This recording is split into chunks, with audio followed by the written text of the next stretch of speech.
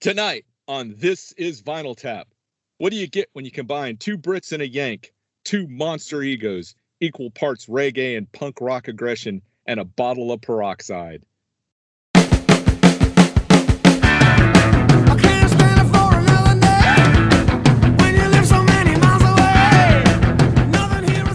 Tonight, Outlandish D'Amour, the debut album by The Police and one of the seminal albums of the New Wave era.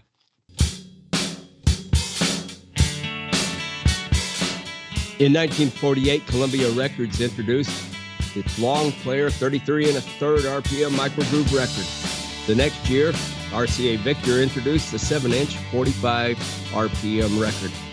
This was the beginning of a conflict between a full album and a stack of hits. Downloadable music has only increased the temptation to stay in the shallow end with the hits. This is Vinyl Tap is about making the case for a deep dive into a full album. Satisfaction and pleasure come from the full album. Okay, guys, we have another big one tonight. This is a big debut album. Well, I would guess one of the biggest debut albums. I figured out that when I graduated from high school in 1983, this was the number one band in the world. Tony, why is this such a good album? Along with the Cars' first album, this album sort of ushered in a new sort of era of music. And what I mean by that is it's post-punk, literally. I mean, punk started in 77. This was, 78, I think, when this came out. And so you got these guys who were really, really talented musicians playing sort of that kind of music, but with that talent behind it. And laying the groundwork for essentially the music that was to come, you know. And they fused reggae, which I think was a little bit more complicated for them to get into rather than just a straight ahead kind of 3-chord punk stuff. They fused that with that punk aggression and sort of developed a style of their own that nobody else really people might have tried to imitate it, but really the Police were the Police. Yeah. So you've got 3 very talented musicians playing punk rock, which was really designed for people who aren't talented musicians. So first of all, you had Stuart Copeland, who is actually a American. I believe he was living over in England with his parents at the time, and he just his dad was kind of a world traveler, and he had been playing in various bands at the time. I don't think he'd been playing any sort of punk rock kind of stuff. I think he was playing more in the fusion realm. He was a progressive rock drummer for Curved Air. Yeah. Then you had probably the most experienced musician of them all was Andy Summers, who had played in the Animals, an unusual guitar style that was kind of half lead, half rhythm. No surprise, no mystery. In this theater that I call my soul. And then, of course, you had the front man, the guy who kind of went on to probably have the most successful solo career of the 3, Sting. He, at the time, I believe, was a teacher who was playing upright bass in some jazz bands at the United States gets credit for breaking these guys loose, because that whole thing, particularly Roxanne, fell flat in England. Then they came over here, and that was a hit. Yeah. So I know we got a couple of fans from England, and I'd just like to say, what's the deal? Well, since we brought up Roxanne and their single, the first single, whatever, I think it's really interesting to talk about what happened right before that. So Roxanne was released in England in April of 78 and didn't do anything, as you said. Stuart Copeland, who had written most of the early songs, wrote a song called Don't Care that he wanted the Police to do, and I think they actually recorded it, but Sting, being the ego that he was, didn't want to do it because he was tired of singing Stuart Copeland songs. But Copeland thought that it had some potential, so he re-recorded it, playing all the instruments, doing all the vocals, and released it as a guy named Clark Kent. And it was released in, I think, June or July of 1978 and charted. And so the first appearance of the Police on Top of the Pops was fronting Stuart Copeland's solo single for Don't Care. They're dressed in masks and everything, and he's got makeup on, trying to hide himself because they had this going concern, this band. And yeah, it was before Roxanne even charted. Actually, before any of their singles charted, Stuart Copeland had a minor hit by himself. Yeah. Well, let's go through this album. It looks like nobody anticipated Roxanne being a hit because it's number 3, and you'd expect to find it either 6 or 1. Number 1 is Next to You.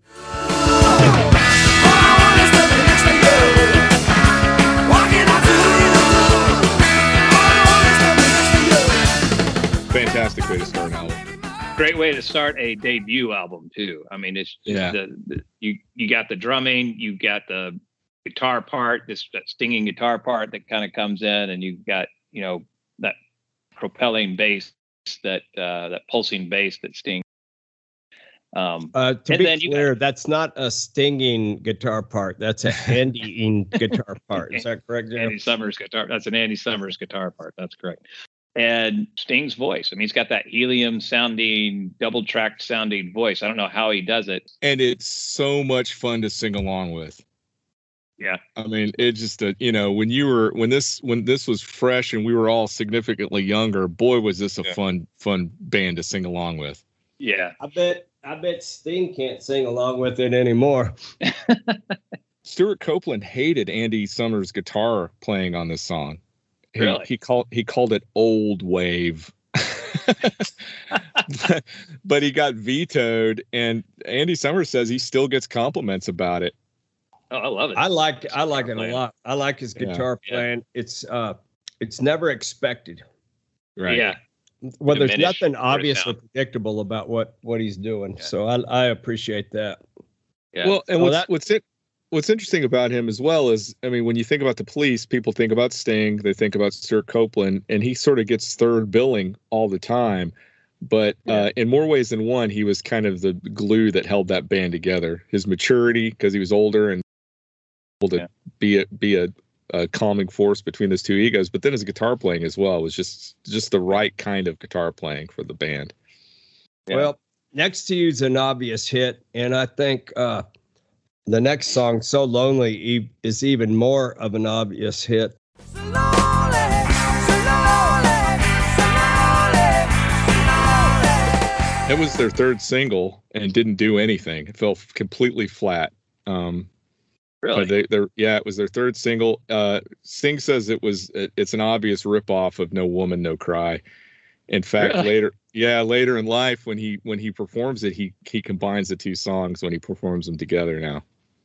So Tony, it didn't want a hit, but do you think that's a good song? Yeah, I love it. I mean, I'll full disclosure, I adore this album. I adore everything about it, including the songs that aren't that great. I adore them. We have a violation. We have inconsistency. We have an inconsistency, ladies and gentlemen. I have the transcript from the Layla and Other Assorted Love Songs podcast. I would like to read this for our audience. Oh, no. Hi, I'm Tony. I also hate Layla. It's so repetitive. I can't stand it. It is the most repetitive song in the world. It's terrible. I hate America, Duane Allman, and the blues. That's a direct quote from the transcript. Would anybody like to look up the lyrics for So Lonely and tell me that that's not repetitive? Well, the difference is it's repetitive in 3 minutes instead of 10 minutes. And it's a catchy repetitive. Something like 19 So Lonelys. And how fun is that to sing to, man? This album's great, and that song is great. Ladies and gentlemen, I'll let you discount the violet. Yeah, I'll let you. I think it's my favorite song on the album. It's one of my favorite songs by the Police. And it's followed by another song called Roxanne.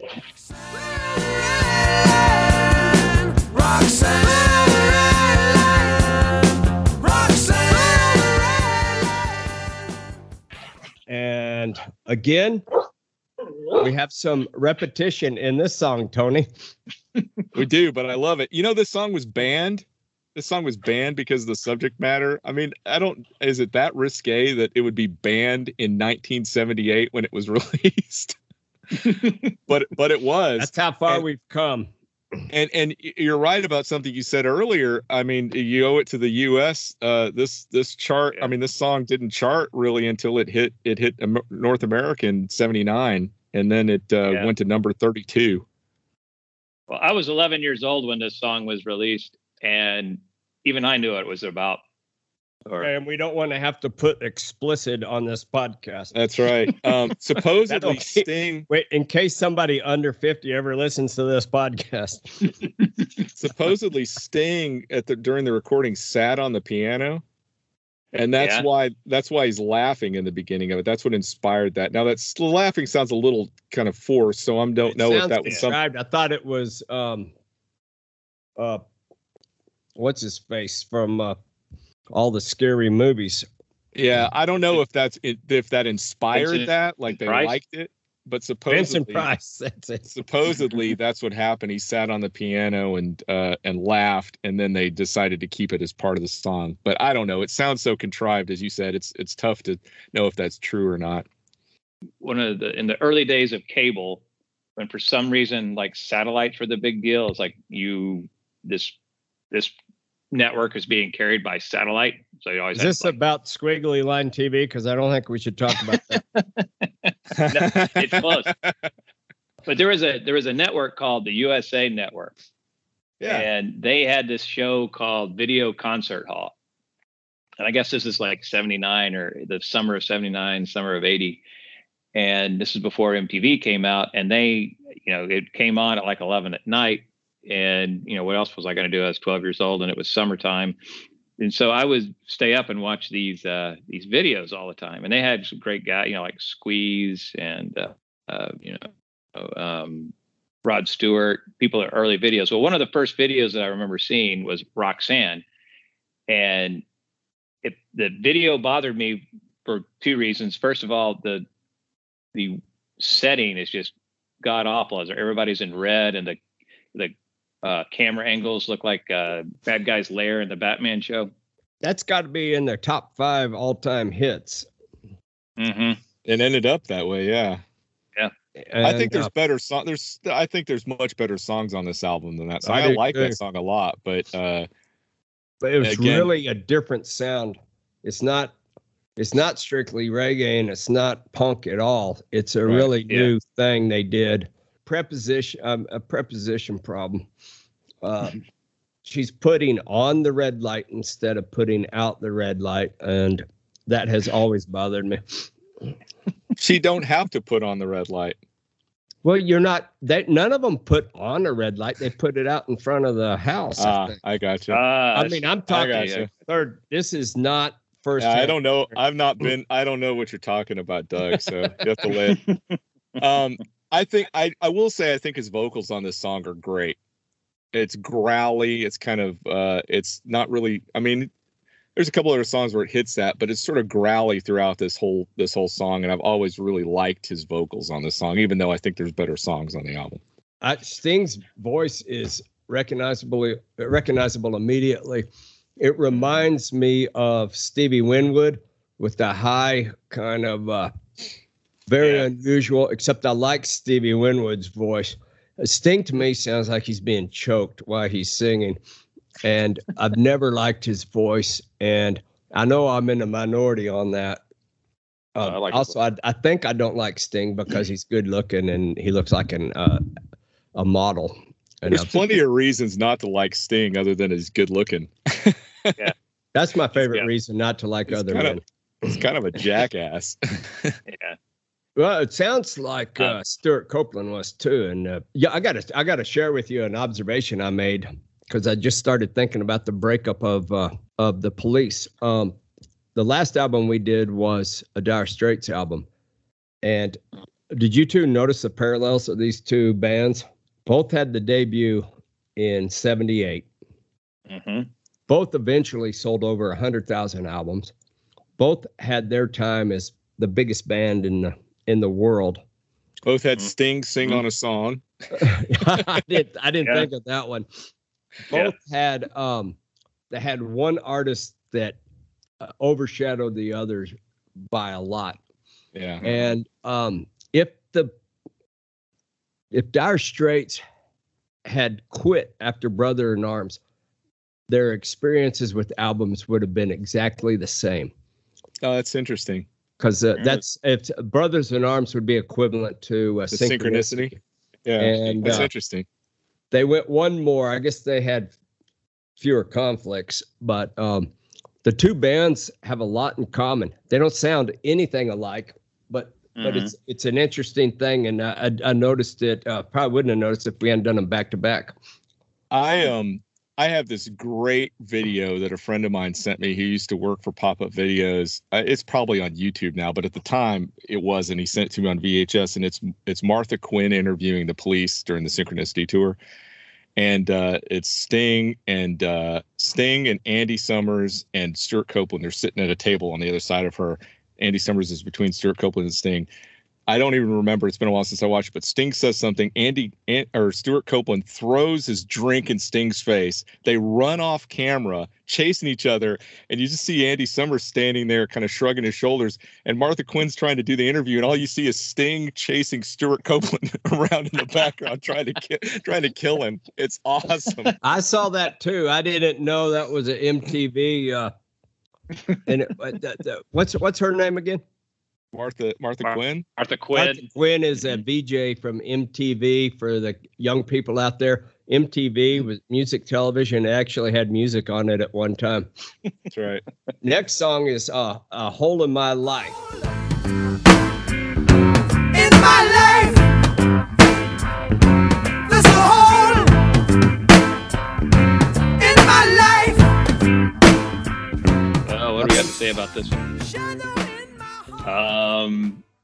Nice little chorus there, but not a whole lot else I can say about it. Second longest song on the album, but I don't think it's interesting.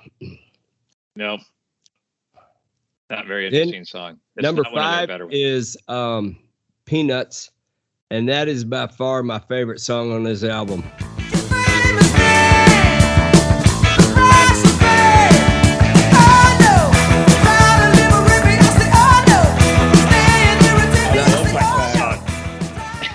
I love the fact that the word peanut is not mentioned at all until the very last part of the outro when he's screaming it at the top of his lungs. It's just great. It reminded me of that. What was the Thelonious Monk salt peanuts? Yeah, made me think of that. I'm saying it. I heard this album before I ever listened to Thelonious Monk. It's another thing I should add is this is one of the first 50 albums I ever bought in my whole life. And I haven't listened to it maybe in probably 25 years. And when I started listening for this podcast, I knew all the words. I knew everything about it. And that was in my brain. I have a question for you. Who's the loneliest monk?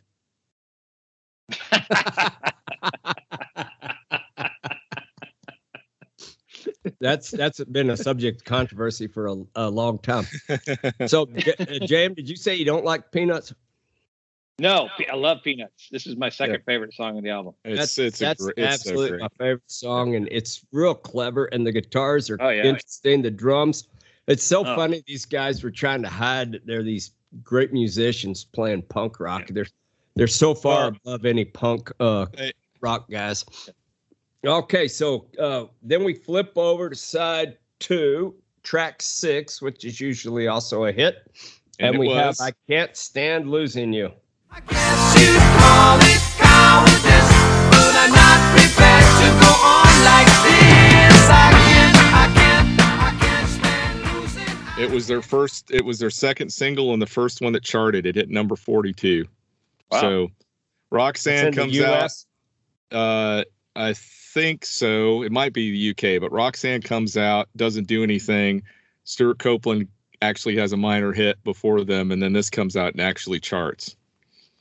It's a great song. It's a great song. Yep. It hits that sweet spot between what they're trying to do with this punk rock attitude and that reggae infused, it's just the absolute, to me, the perfect version of that realized.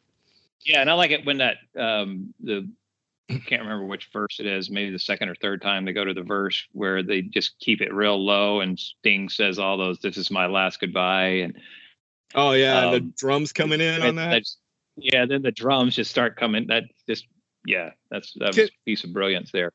Can we take a moment and talk about Stewart Copeland, because I don't think he gets enough credit from the hoi polloi for what he did for this band. I mean, this was his band. Sting, of course, overshadowed him, but when the important thing is he's the one that put this band together and had the vision, and then this enormous talent that Sting had kind of overshadowed everything. It was Miles Copeland, Stewart's brother, who kind of had the whole idea of the band and how to market them and all of that. You can't underestimate how much Miles Copeland helped the Police out, and he went on to have a very successful career as a manager. But he also founded IRS Records. Yeah. Oh yeah, I didn't know that. Yeah, but yeah, I mean, Stewart Copeland is there such thing? I mean, I'm going to say something. I'm not a musician, so I don't know if this is a case or not, or a thing. But he seems like he may be the most musical drummer in rock. And this is coming from a Rush fan, but my favorite rock and roll drummer is Stewart Copeland. The songs are not the songs without his drumming, but they're not the only thing there. It's not like it's so busy that's all you're listening to. Right. But boy, is it a joy to listen to him play the drum. He does something that's really hard. He makes the drums entertaining in themselves without taking anything away from the rest of the band or the song. Yeah. Doesn't overpower the song ever. One of the things he does is he may be the fastest hi-hat player I've ever heard. And it's just sweet hearing it. And the way that he hits the snare drum, a lot of guys just kind of hit it with the end of the stick. He hits it with almost every time he hits the snare drum, it's like a rim shot and a heavy hit on the snare itself. And it's just that's what I think gives it a very unique sound. And the way that he plays it, he doesn't play it like a strict rock drummer. He plays drums like a jazz drummer. The way he holds the sticks. We probably could go on all night about him. I think I would listen to this record without any other instruments just to hear the drummer. Yeah. Well, they're fantastic. Yeah. Truth Hits Everybody. This to me sounds like a hit also.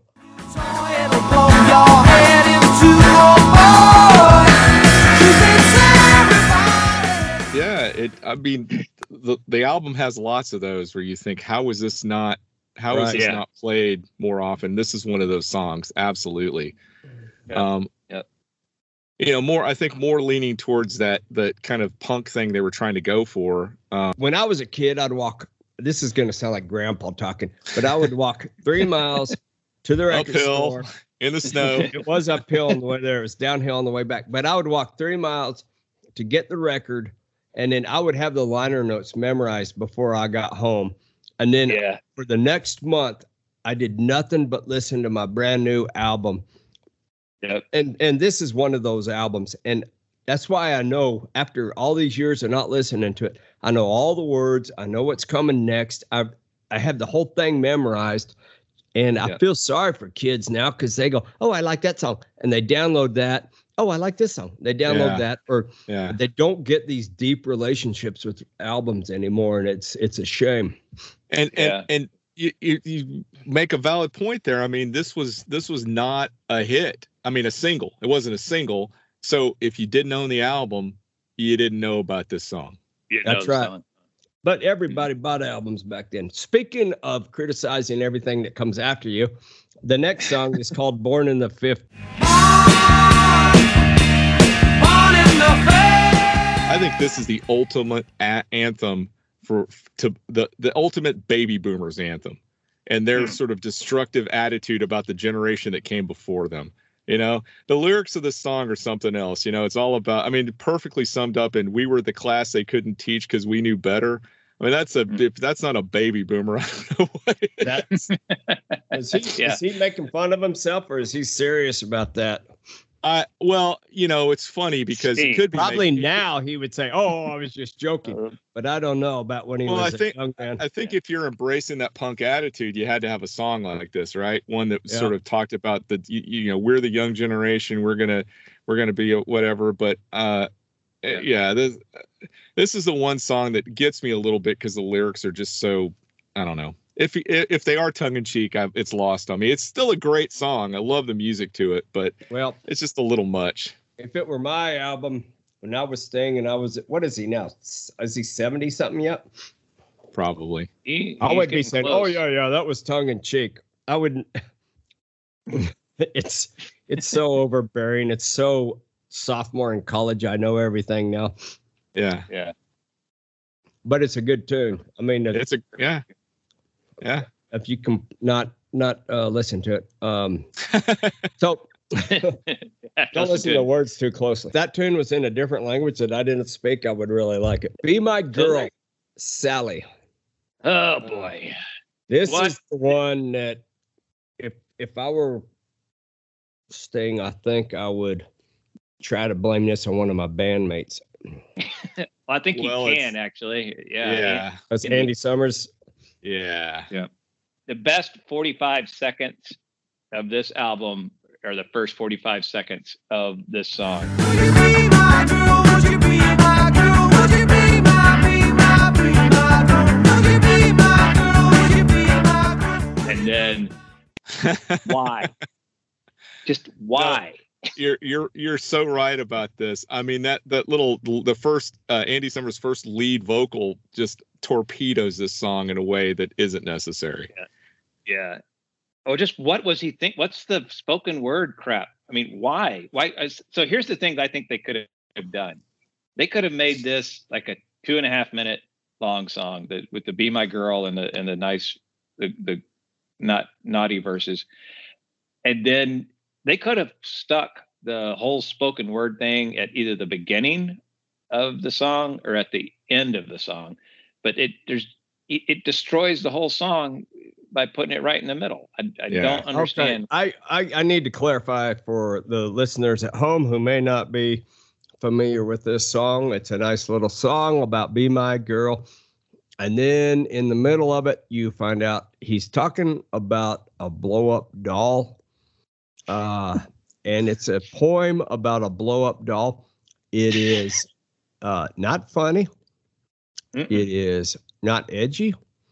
It is nothing more than, it sounds like a junior high kid. It really, really does. It's really embarrassing. But are you speaking about that? Are you looking back on that honestly as a guy your age now, or when you were listening to it when you were, 10, 12 years old? 100% a guy my age now. When I owned this album, I'm quite sure I thought it was funny. Yeah, it reminds me of a Monty Python something or another. I hated it. I remember when I heard it, I just went, "What is this?" I didn't even understand. Well, your father was a Methodist minister, Jay. Right, being a preacher's kid from West Texas, I'm pretty sure I didn't. Yeah, I didn't understand what was going on, and I just had to go get back to the song. Get back to the song. Why does he have to blow up his girlfriend, Daddy? I do think you're probably on the odds on that, JM. I think most guys listen to this when they were, when this album came out, if they were, early teens or preteens, probably thought this was hilarious. Well, I'm sure that's true because I was that way, and that's probably why I hate it so much, is because it reminds me of what a idiot I used to be. All right, let's get away from that song because I don't feel very good about myself even just thinking about it. All right, so this last song. Does anyone say that word? Masako Tanga.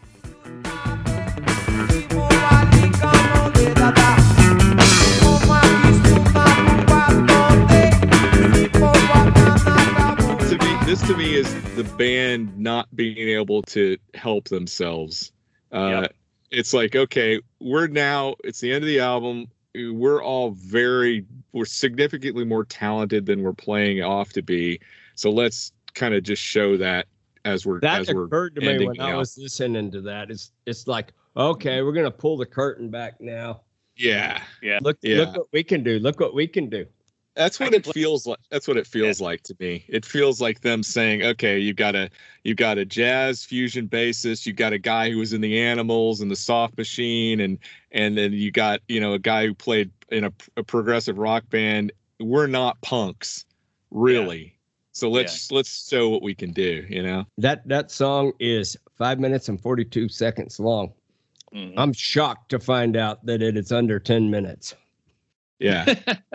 Yeah. It's not a bad song. But it's a hodgepodge song. It is a hodgepodge song. But it's right after the most unnecessary song on the album, and you're already sensitive, and here they come with, look at this. Look at this. Yeah. It doesn't change my love for this album, though. No. Oh, it's a great album. It's a great jumping off point for this band. It just comes out screaming, and you can kind of see the reggae influence stayed around for a pretty good while. They weren't just, paying lip service to it. They just weren't trying to jump on the bandwagon. And the musicianship's great. They're a fantastic threesome. Did you guys know why they're all blonde? Something about a Double Mint commercial, right? Yeah, they got tapped for Wrigley Spearmint Double Mint or whatever, and they were in an ad, and Wrigley didn't think they looked punk enough, so they talked them into bleaching, all three of them bleaching their hair, and then I think they ended up doing the video for Roxanne with that, and just ended up keeping the look. Yeah. But that there's no evidence of that video, of that commercial, ever airing. You can't find it anywhere. But supposedly the band members swear that's what happened. It's probably their manager wanted them to look like that and just made that whole thing up. Probably. Yeah, probably. This band went on to be enormous, and I guess the last album was the biggest one, and it had that Every Breath You Take. And I hate that song, but I learned that 1/4 of Sting's royalty incomes comes from that song. Who's the guy that did that covered it? The rap guy. I think he just sampled it. I don't think he covered it. He just sampled that part of it. Sting ended up with like 100% of the royalties from that because he didn't follow the rules, and his lawyer went in there and just wiped the guy out, man. And Sting made tons of money off of that deal. Well, Stewart was they were in London when you were asking about saying his dad was a world traveler. His dad was a CIA operative. And that's why he was. Yeah, that's why he was in London. Evidently, his dad was a fairly well thought of conservative, mid-60s conservative thinker. He wrote a couple of books. He was involved in the National Review. And they were in London because that's where they ended up. But one thing I want to say about this album, that during this time, you're talking about the punk scene, then there's that post-punk scene. There was this kind of band that kind of came out of that CBGB's or Knitting Factory kind of New York sound, like Television, Talking Heads. I mean, I like Joe Jackson, and this album just pretty much typifies that sound, where it's just, there's really not a whole lot of layers to it. That sound, that Joe Jackson sort of look sharp sound, where just the instrumentation was very sparse and the music just, the vocals just kind of were piercing. You just don't hear a lot of albums like that anymore. Yeah, it was that sort of late 70s. I think it was rock and roll trying to deal with this sounds so sort of whatever, but trying to deal with the excesses of disco and progressive rock at the same time. Yeah. Stripping things down. Right. But with the bands you mentioned, unlike the Ramones, who didn't really, they weren't like talented in the sense of being musicians.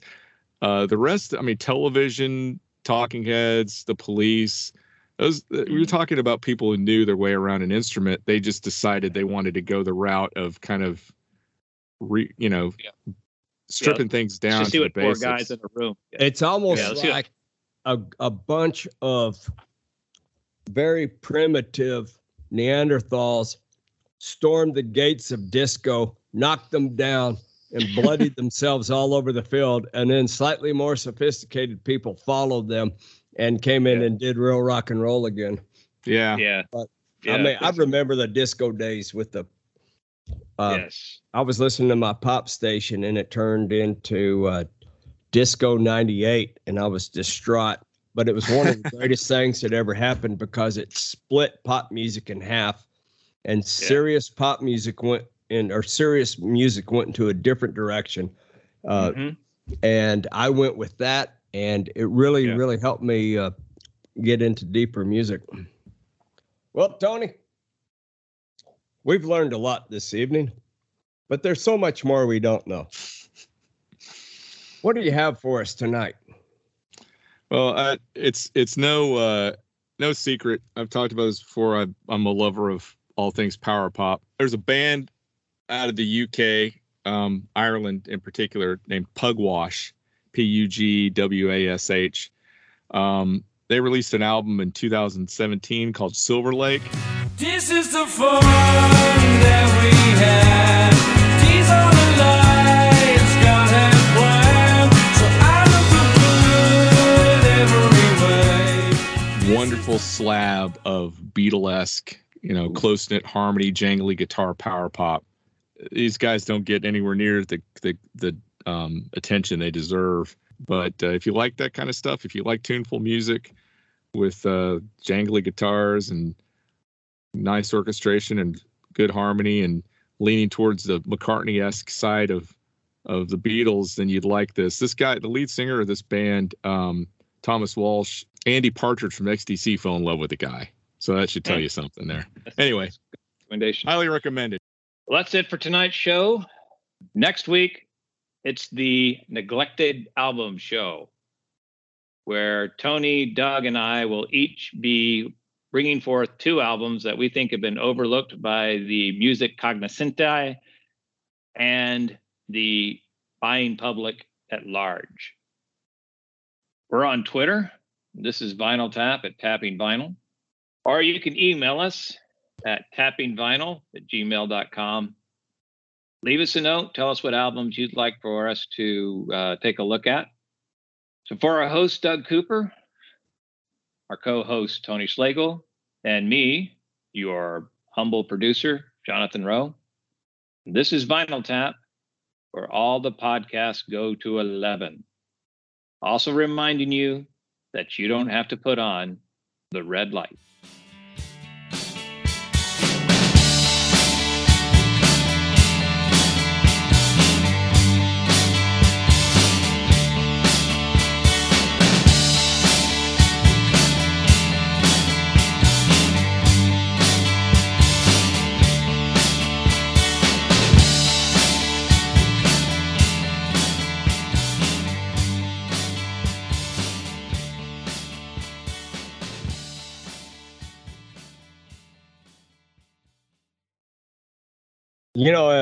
The No Woman, No Cry is famous for being the most misinterpreted song in all of music history.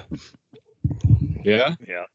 Everybody thinks it's saying, if you don't have a woman, you won't cry. But he's really saying, no woman, no cry. He's trying to get her to quit. And I think all the men out there can understand that.